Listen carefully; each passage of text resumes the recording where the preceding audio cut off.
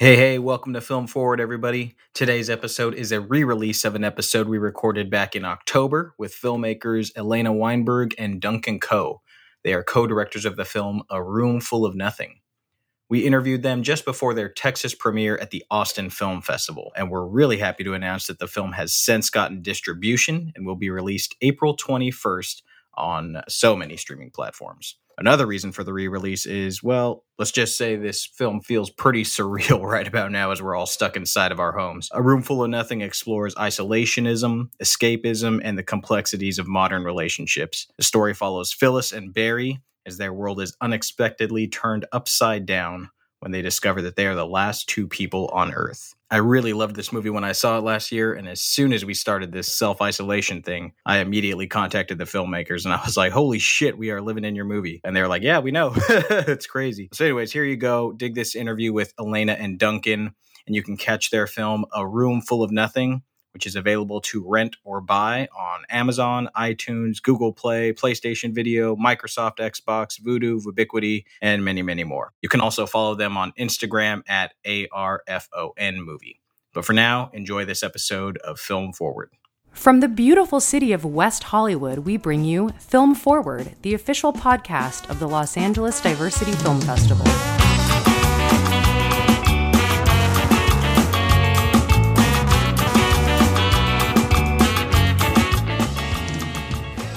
Hey, welcome back to Film Forward, everybody. We are on the cusp of the kickoff of the 2019 Austin Film Festival, which happens to be one of my favorite film festivals. They also happen to be screening the film of our guests today, Elena Weinberg and Duncan Coe, the makers of the film A Room Full of Nothing. Thank you for joining us today, guys. Yeah, thanks for having us. Yeah, thank you for having us. Tell the audience about A Room Full of Nothing. You want to go since you wrote it?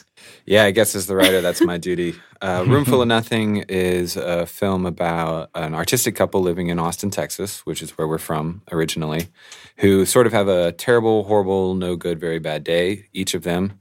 And in a fit of self-loathing, they wish that everybody in the world would disappear. And then it becomes a little bit of a be careful what you wish for scenario because they wake up the next day as the last two people on Earth. And have to live with themselves. And have to live with themselves. Yeah. Right. Is where the film gets interesting. Right. Exactly.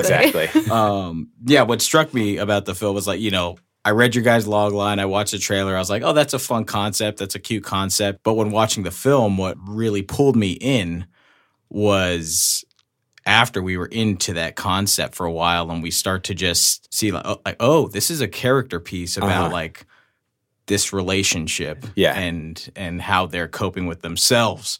And how do you make art without an audience? Yeah, exactly. And I just want to kind of dive in and see, how did you decide to approach this character piece in this way? Yeah. So, I mean, a lot of it comes from my own personal stuff that I deal with as an artist. I, have gone through fits of very, very dark times where everything is terrible. And when we set out to make the movie, we knew we were going to be making it on a micro budget. So that was sort of the first thing. And we said, how can we make a movie for really cheap? Well, if there's only one actor in it, that's real easy. So that sort of informed— less people to pay. That sort of informed the premise. And so I kind of knew from the beginning I wanted to make a movie about a person who's all alone in the world. Well, how does that sort of manifest itself in a story? And through that and conversations with Elena, we kind of landed on, one person by themselves in a movie not talking is going to be really tough to sell an audience on because we're not making Castaway over here, right? We don't have the Tom Hanks pull. We don't have $100 million in the bank. So I begrudgingly agreed to let there be two people. Well, and to toot Duncan's horn a little bit on that, what I think he is the best at in screenwriting is his dialogue. And I was like, if you write a movie with one person in it, who is he going to talk to? You're so good at dialogue. Give him someone to talk to, just one person. So I then came up with a couple. They're the last two people on Earth. I'm an artist myself. My degrees originally in theater and English writing and rhetoric. I've been an actor and a writer, and Elena also has a degree in acting. And we've done the artist struggle in Austin for a long time. So it was automatically like what our characters were because, you write what you know. Well, I think you, when you were writing the story, you were finding those artistic struggles that we've all gone through as actors and artists and stuff like that. And also pulling in like the best and worst parts, truthfully, of our relationship. Duncan and I have been together for 12 years. And we started making films together like 5 years ago. We started a company together before we got married, so it's been a while. And so we kind of gave each other the permission to create a story about like the best and worst parts of our relationship. Yeah. Because you write what you know, especially when it's your first feature film, which this is what that is for us. Mm-hmm. Was that difficult writing kind of about the best parts and the worst parts of your relationship? And you guys co-directed it together.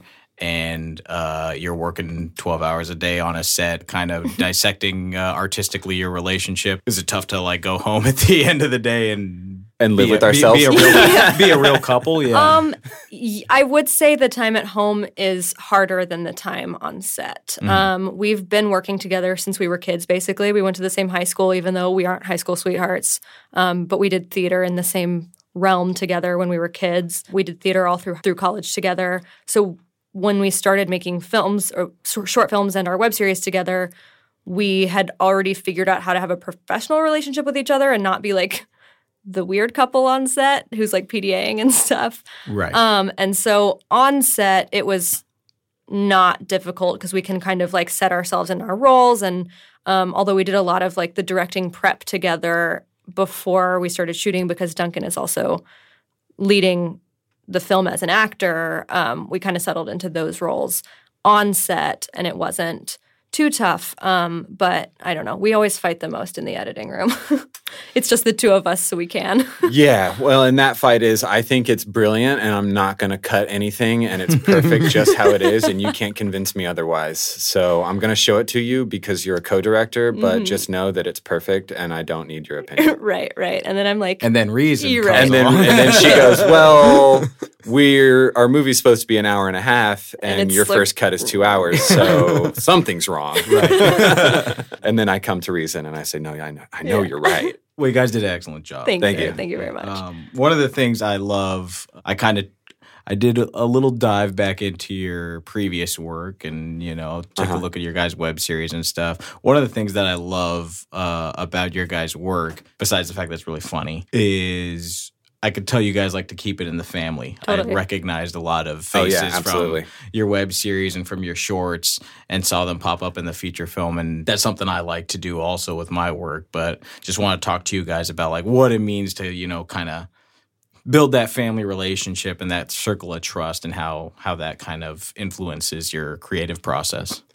Yeah, it's easy to work with people that you've worked with before because you know their process and they know your process, and y'all have a set of communication tools and a shared language.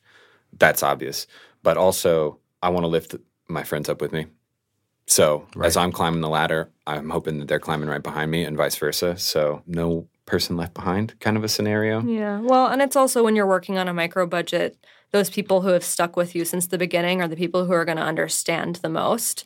And they're going to be the people that you take with you from the very beginning all the way to, for us, from like the first short film all the way to now. The guy who voiced the, was he the sun or the wind? I can't remember. The sun. The one that's the guy. Right. He was in our first short film ever. Yeah.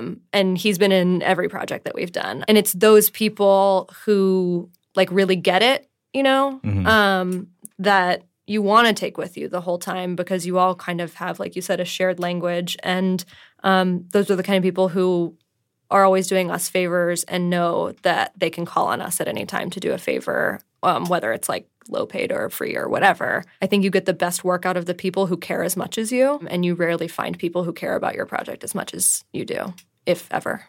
Totally. But also with our lead actress in the movie, Ivy Meehan, we've known Ivy because, Elena met her years ago on a commercial shoot or something. And student film, yeah. A student film. And when we were doing our first web series, she was one of the leads and helped write it. And with this movie, I wrote the character and kind of had her in mind already without telling her. Right. And we actually cast her in the lead before I was ever cast in it. I wasn't originally planning to cast myself. And it was just... Then too many people were like, wait, Duncan's not playing Barry? Like, I thought, okay. We're like, okay, maybe we should cast Duncan as Barry. And so we approached her knowing like 90 to 95% sure that she was going to say yes. But she had also, when we approached her for the first time with the script, she had just had twins, 2-month-old twins. Oh, wow. And we were like, hey, look, we get it. But you're probably going to say no, but we're making a movie and there's a part for you. Just read the script. And she was, gung-ho about it from the beginning and said, I'll make childcare work out. We're doing it. So you got to have those people that'll rally for you. And her performance is really incredible. Oh, but she's the best part of the movie. So good. She is unbelievable. I mean, so good. Towards the end of it, I really wanted to leap into the screen and give her a hug. It's I love hearing that. Let's talk about building the character with her. Sure. How did you guys work this through? Well, we had another person cast as the lead opposite her, the role that I ended up taking on, who she had done some work beforehand with him. Pretty significant character work. And she took it on herself. She was like, hey, can I, he was based here, actually. And we just ended up not being able to travel him out, and it was just a whole big thing or whatever. But when we were kind of toying with casting him, she took it upon herself to be like, hey, can I, Skype him? Is he okay with that? Can we, build our characters together? I told this story to someone else recently, but Ivy is so detail-oriented. When I first asked her to do our web series, A-Town, because Mallory and I, the other two leads of the show, created it, and then we brought Ivy on. And I was like, hey, do you want to play Whitney? I don't know if you've ever played someone like this before, but I think you'd be really fun. And she was like, yes, I do. And literally a day later, she sent me the longest email I've ever gotten from someone that was in-depth things about this character, what her middle name was, what her favorite color was, what her favorite flavor of ice cream was, who her high school boyfriend, all of these things that were I hope it's okay that I did that, but when I'm fleshing out a character, I need to know her whole world. Mm-hmm. And that's just really indicative of how Ivy approaches characters. And knowing that she does that, it was great to know that once she said yes, we could really just talk about who Phyllis was as a person outside of the script. Yeah. And before we ever shot anything, and after we'd asked her if she wanted to be involved, I think I did 2 more rewrites on the script after that. And well, I sent Ivy a script that you told me I couldn't send her. Right. Yeah. I was in the middle of the night, I sent it to her and was like, don't tell Duncan I sent you this because he says he wants one more rewrite on it before I send it. So act surprised when he sends it to you. And of course, so maybe it was 3 more. That night that she got it at 2:00 in the morning when her children were inevitably awake. Feeding or whatever. Yeah. She would feed the kids, and then as they were falling back asleep, sit there reading our script. And so that, I couldn't ask for more dedication from an actor or somebody that I care about than that. And if you ask her, she'll be like, it's what I wanted to do. I couldn't sleep in the middle of the night because I wanted to read this script. And she would give notes, constructive notes on the script. And so she saw 3 or 4 iterations of it before we got to our shooting version. And so she had all of that, sort of seeing the evolution of the way that I was writing the character. She was able to take that and inform how she approached it. And she helped write my web series. So knowing that we had the trust with her from being in a writer's room with her already, we could take her notes or her ideas or whatever and take them seriously, I guess. And that's what it all comes back to, using people that you trust, that you love. Yeah, and being able to just take a leap with it, it really comes across on screen. Cool. And good to know. That relationship felt very genuine, and her character felt like a real beautiful person that I wanted to hug. Felt very bad for. For myself, I had spent about 2 years writing and rewriting the first act of the same screenplay about a dozen times, as you do. Mm-hmm. And I had the seeds of the idea for this story for a while. So the character is more or less autobiographical.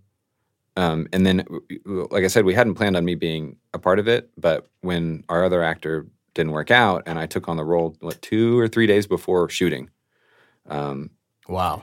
It was Good thing you wrote it. It was Yeah. almost yeah. Well, That was, we would have had to push shooting. we if- were Yeah. we were on the phone with our lawyer like until 1:00 in the morning before we had to like, how do we pull do the plug this? on this actor that it just wasn't going to work out. We just couldn't do it. uh, We love him, but we love just him, couldn't but do just it. couldn't Yeah. make it happen. And so there was like 2 days of, all right, I guess we're doing this thing.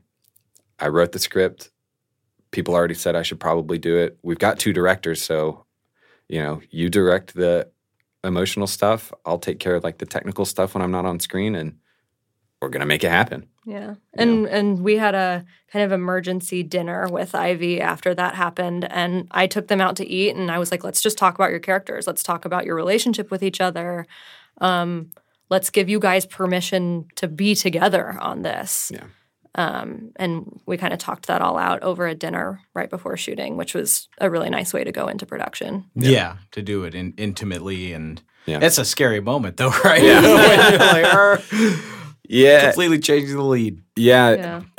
You roll with the punches, man. Yeah, that's what you got to do. Yeah. My thesis film, my lead actress had to bail on the project the morning of the first day of shooting. Yeah, And that's rough. Yeah. I ended up hiring my script supervisor to fill in because she just looked the part. She hadn't acted a day in her life, but she was also kind of like embodied the person. And I was like, take this leap with me. Let's have fun. Let's do it. And if you don't want to do it, I totally understand. Yeah, Sometimes you And- have that gut feeling, though, and you can just do it. And it worked out beautifully, and she won like a bunch of awards Great. That's awesome. for her performance. I love But that. sometimes it just works out. You Yeah. know, like the scariest moments end up being total blessings.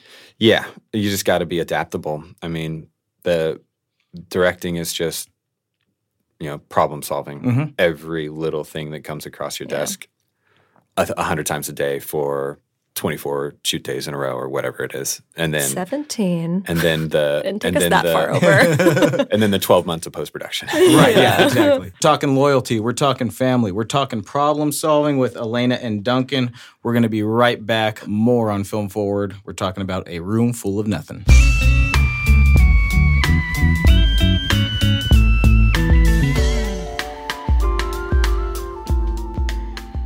The Los Angeles Diversity Film Festival wants you to design the cover art for the 2020 LADFF program. Draw it, paint it, sketch it, colored or black and white, you can make the call. We just want you guys to get creative. Some suggested themes are diversity, resilience, and community. We've got a ton of great prizes. The top winner will be on the cover of the 2020 LADFF program. The top 20 will be showcased at this year's festival. We got free VIP festival passes, featured guest spots on this year's podcast, Film Forward, swag bags, merch, and much more. For more information and submission details, visit ladff.com/contest.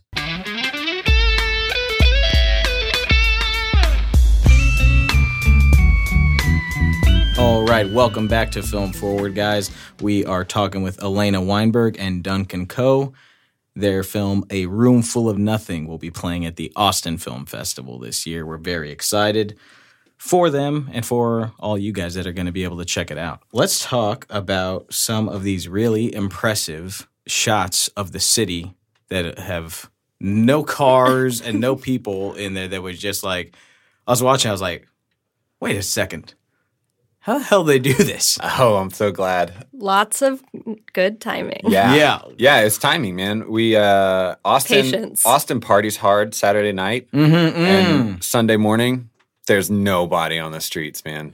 So it was. There's a lot of It was early camping out weekend for a mornings. couple of weekends on Sunday mornings, trying to catch like the opportune times on some of the busiest streets. We saved those shots for pickups, so Right, we didn't yeah. bother to Bring in put the them crew into. and- Yeah, Yeah, it was it us was- and our DP Charlie, who is a great friend of ours too, and was like, "Yeah, dude, like I'm down to just go out early morning and get these shots later. Like, let's do it together." Yeah. And he went to the University of Texas with a photography degree. Film journalism, I think, Oh, film journalism. or photojournalism. Yeah, whatever it Something like was. that. He's got a photography background, but he's starting to get his credits as a DP, and he was responsible for that stuff. There's one particular shot of one of the busiest highways in Austin. Yeah, that was the one that struck me. I was like, the ones of the streets, I was like, okay, Yeah, I see how they got it. It's still impressive, but that one of the highway, I was just like, holy shit. Do you want to know the magic, or do you want it to remain a mystery? The question is, do you want the audience to know the I don't magic? 'Cause, care. Yeah, I want to know the magic. I mean, you can but tell. You What can do tell you me. think Charlie's opinion of it? Charlie won't care.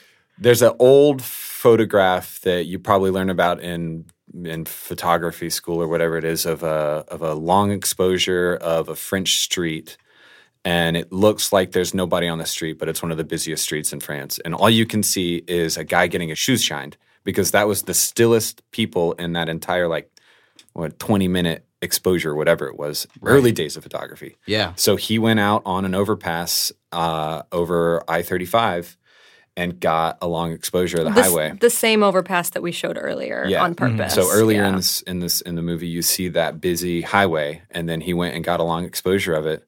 And then I took it, did a little bit of movie magic with that photograph, because there's cars going by in that photograph, but because of the length of the exposure, it looks like the street's empty. And I added some fake birds and a little bit of noise and camera shake, and got the magic shot. And it worked beautifully. Thank you. But we I see it. I'm like, that's a picture. Yeah. Hopefully nobody, I hope that didn't ruin anything for anybody. But we had to figure out how to do it on the cheap, because we were basically working with, I don't want to say no money, but almost relatively no money. Yeah.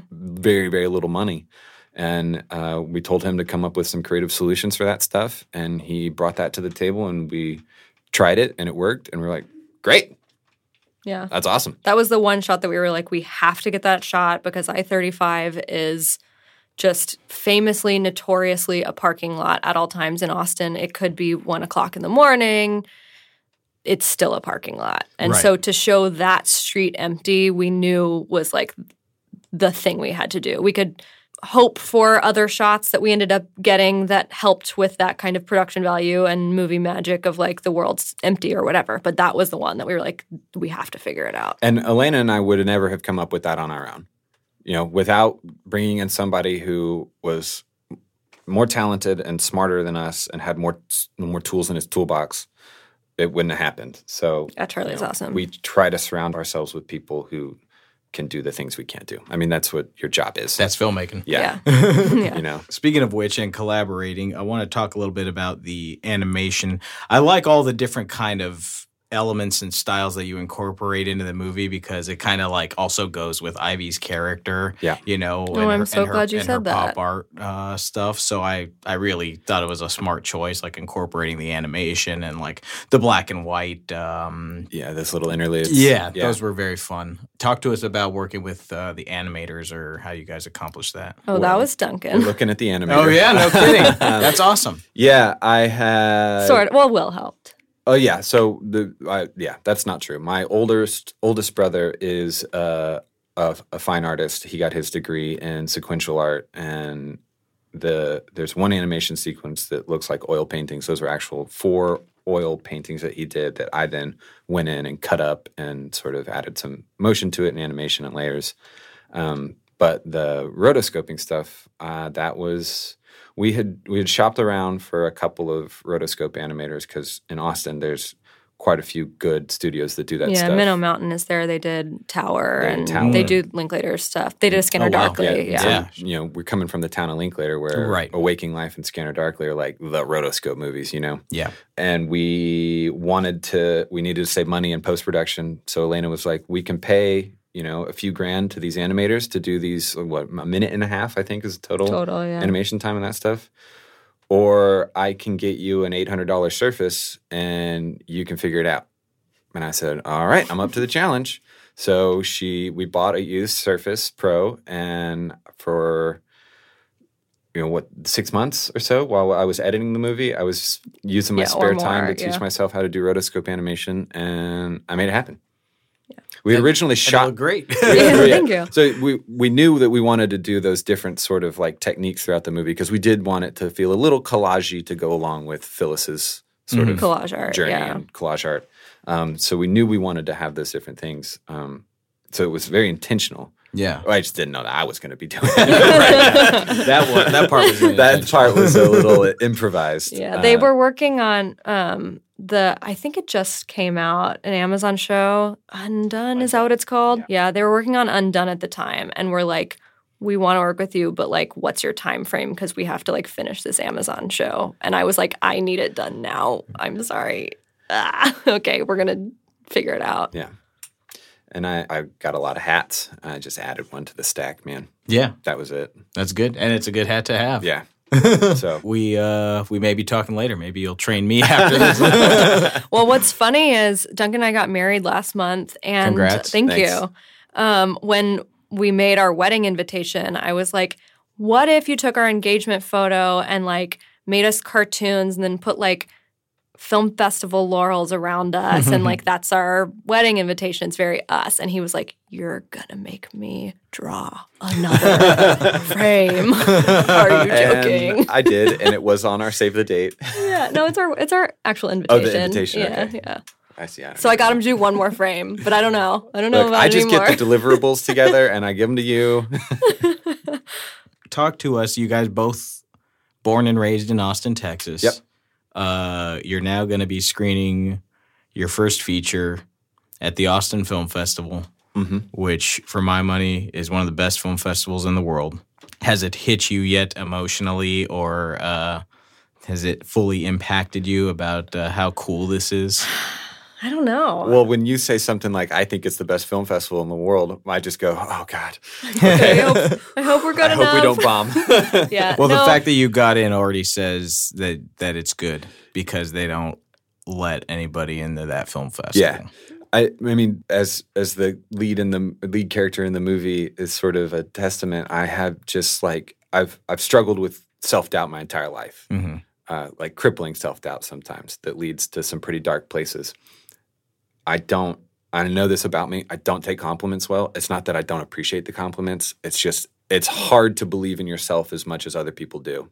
And that validation comes not a whole lot because the rejection comes 100 times more. Right. Yeah. So having something like Austin Film Fest, which is our hometown festival, is the coolest thing. I mean, we started this thing because of a crowdfunding rally called Hometown Heroes, where you couldn't enter it unless you were making a movie specifically for your hometown.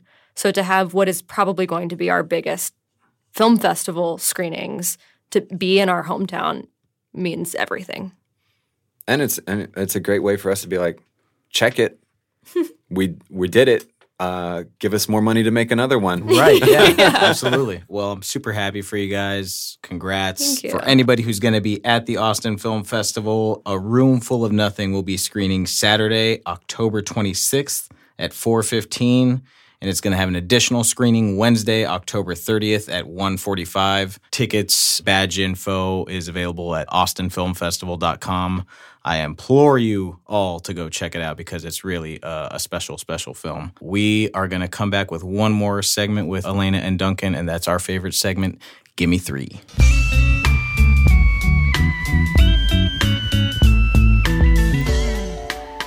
If you like the music in our show, all songs are performed by the band Dub 8. Check out their new EP, Ayúdame, available on iTunes and Spotify.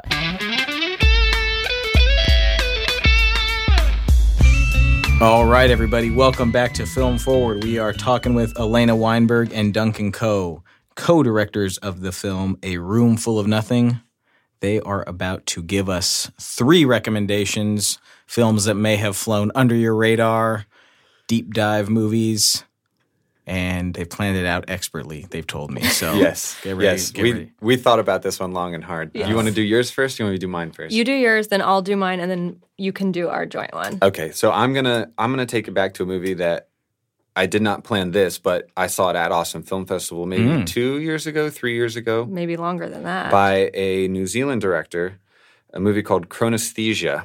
And it is a sort of supernatural sci-fi romance movie.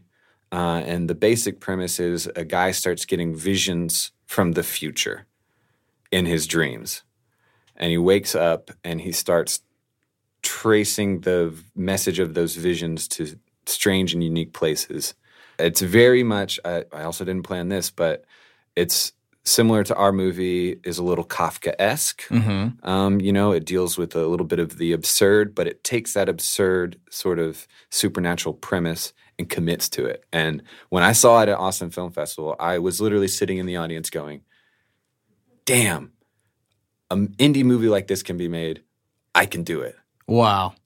And then, 2 years later, we got our movie. Here we are. Yeah. Wow. So Chronesthesia. Chronesthesia. Do you know if it's available on any streaming platforms right now? I couldn't tell you. Okay. Because the only time I ever saw it was at that festival. But, I mean, hit it up on IMDb and check it out. I'm that sure, movie deserves It's some love. somewhere. Yeah. Chronesthesia.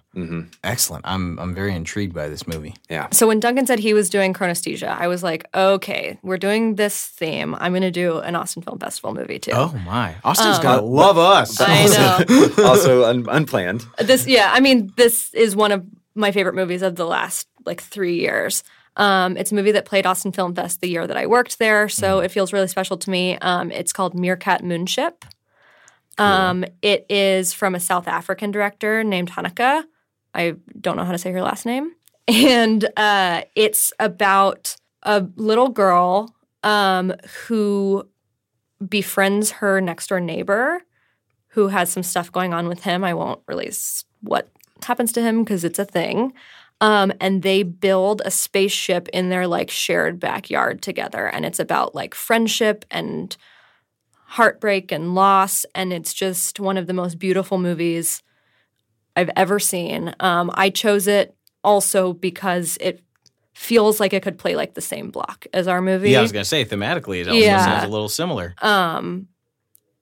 I was in awe of that movie so I had to watch it when I worked at the festival because I was a film marketing coordinator and I was helping all of the filmmakers figure out how to market their films at the festival successfully. So I had watched everything before the festival started, and I made it a point to take Duncan to see it in the theater at the festival, and I sat in the theater and watched it again and sobbed my eyes out even though I knew it was coming. It was just, when people ask me for recommendations for the one movie I will have never heard of but need to see, I don't know if I'll ever have another recommendation. It's so good. Beautiful. Give us the title one more time. Meerkat Moonship. Meerkat Moonship. Yes. Excellent. 2 excellent choices so far. And the third, the joint Which selection. one are you going to do? I'm going to do this one also has some Austin ties, which I didn't plan this, but This is just a fun one. I know which one you're doing. 15 years ago or so, a comedian out of Austin did something called Wizard People, Dear Reader. Okay. Which isn't exactly a movie, but it's a dub over Harry Potter, the very first Harry Potter movie, where you silence the Harry Potter movie and you press play, and then you also play this track that he's done. And it's sort of like a book on tape, but his own comedic take on what's happening in the movie. But he had never seen Harry Potter or But read it he before. did it having never read the books or seen the movies, just guessing what the story was about and narrating it into the microphone. And it is one of the most nuanced, hilarious things that I have ever seen. And I don't know, good luck finding it. I think it's on YouTube. I think you can watch it in parts on YouTube now. there's Because he got a places- cease and desist from Warner Brothers and I'm couldn't sure, do anymore. yeah. There's places that you can probably find it. Don't do anything illegal. But You can do it's- stuff illegal. Come Sure. on. It's one of I'll those say you things can do where the stuff best illegal. way to do it is to get 6 of your Find best friends in a room one night, throw it on like you're watching or listening to Dark of the Moon while watching Wizard of Oz. Right, Or, yeah. But it's Harry Potter and a comedian. Excellent. And he got some New York Times buzz when it first came out. It Oh, was so wow. funny. And I think he's got another cartoon now called The Professor Brothers. His name's Brad Neely. Brad Neely, Yeah. Austin comedian. Check it out. Very cool. Not That sounds thematic like Austin. to A Room Full of Nothing at all, like But I the other think two a little bit, but it's so funny. I think that cinemaphiles will enjoy it for Cinemaphiles? cinephiles. Cinephiles? Cinephiles Cinemaphiles. That's who we Yeah. are now. will enjoy it. Nice. Well, I'm going to check it out. Sonia's a huge Harry Potter fan. Yes. So I will. Good, great. I will So is Elena. Yes. And If you've watched it parts makes of our web series, you will see that. yeah. it makes fun of Harry Potter in the most endearing ways. Yeah. Excellent. Well, Elena and Duncan, excellent. Give me 3 choices. Excellent film. Once you. again, congrats. I'm very happy for both of you. Happy to have met you now. Hope we can be Let's friends hang in forever, Austin, yeah. BFFs. Well, it's hang in Austin, and then if you're LA based now, we'll Yeah. hang here. We'll go see some flicks. That's right. Sounds good. Thank you so much for joining us, and we'll catch you guys next time on Film Forward. Yeah. Thank see y'all you. soon. Our recording engineer and mixer is Anselm Kennedy. The podcast is produced by Anselm, Sonia Maru, and yours truly. Thanks for joining us on Film Forward, and you'll hear us next time.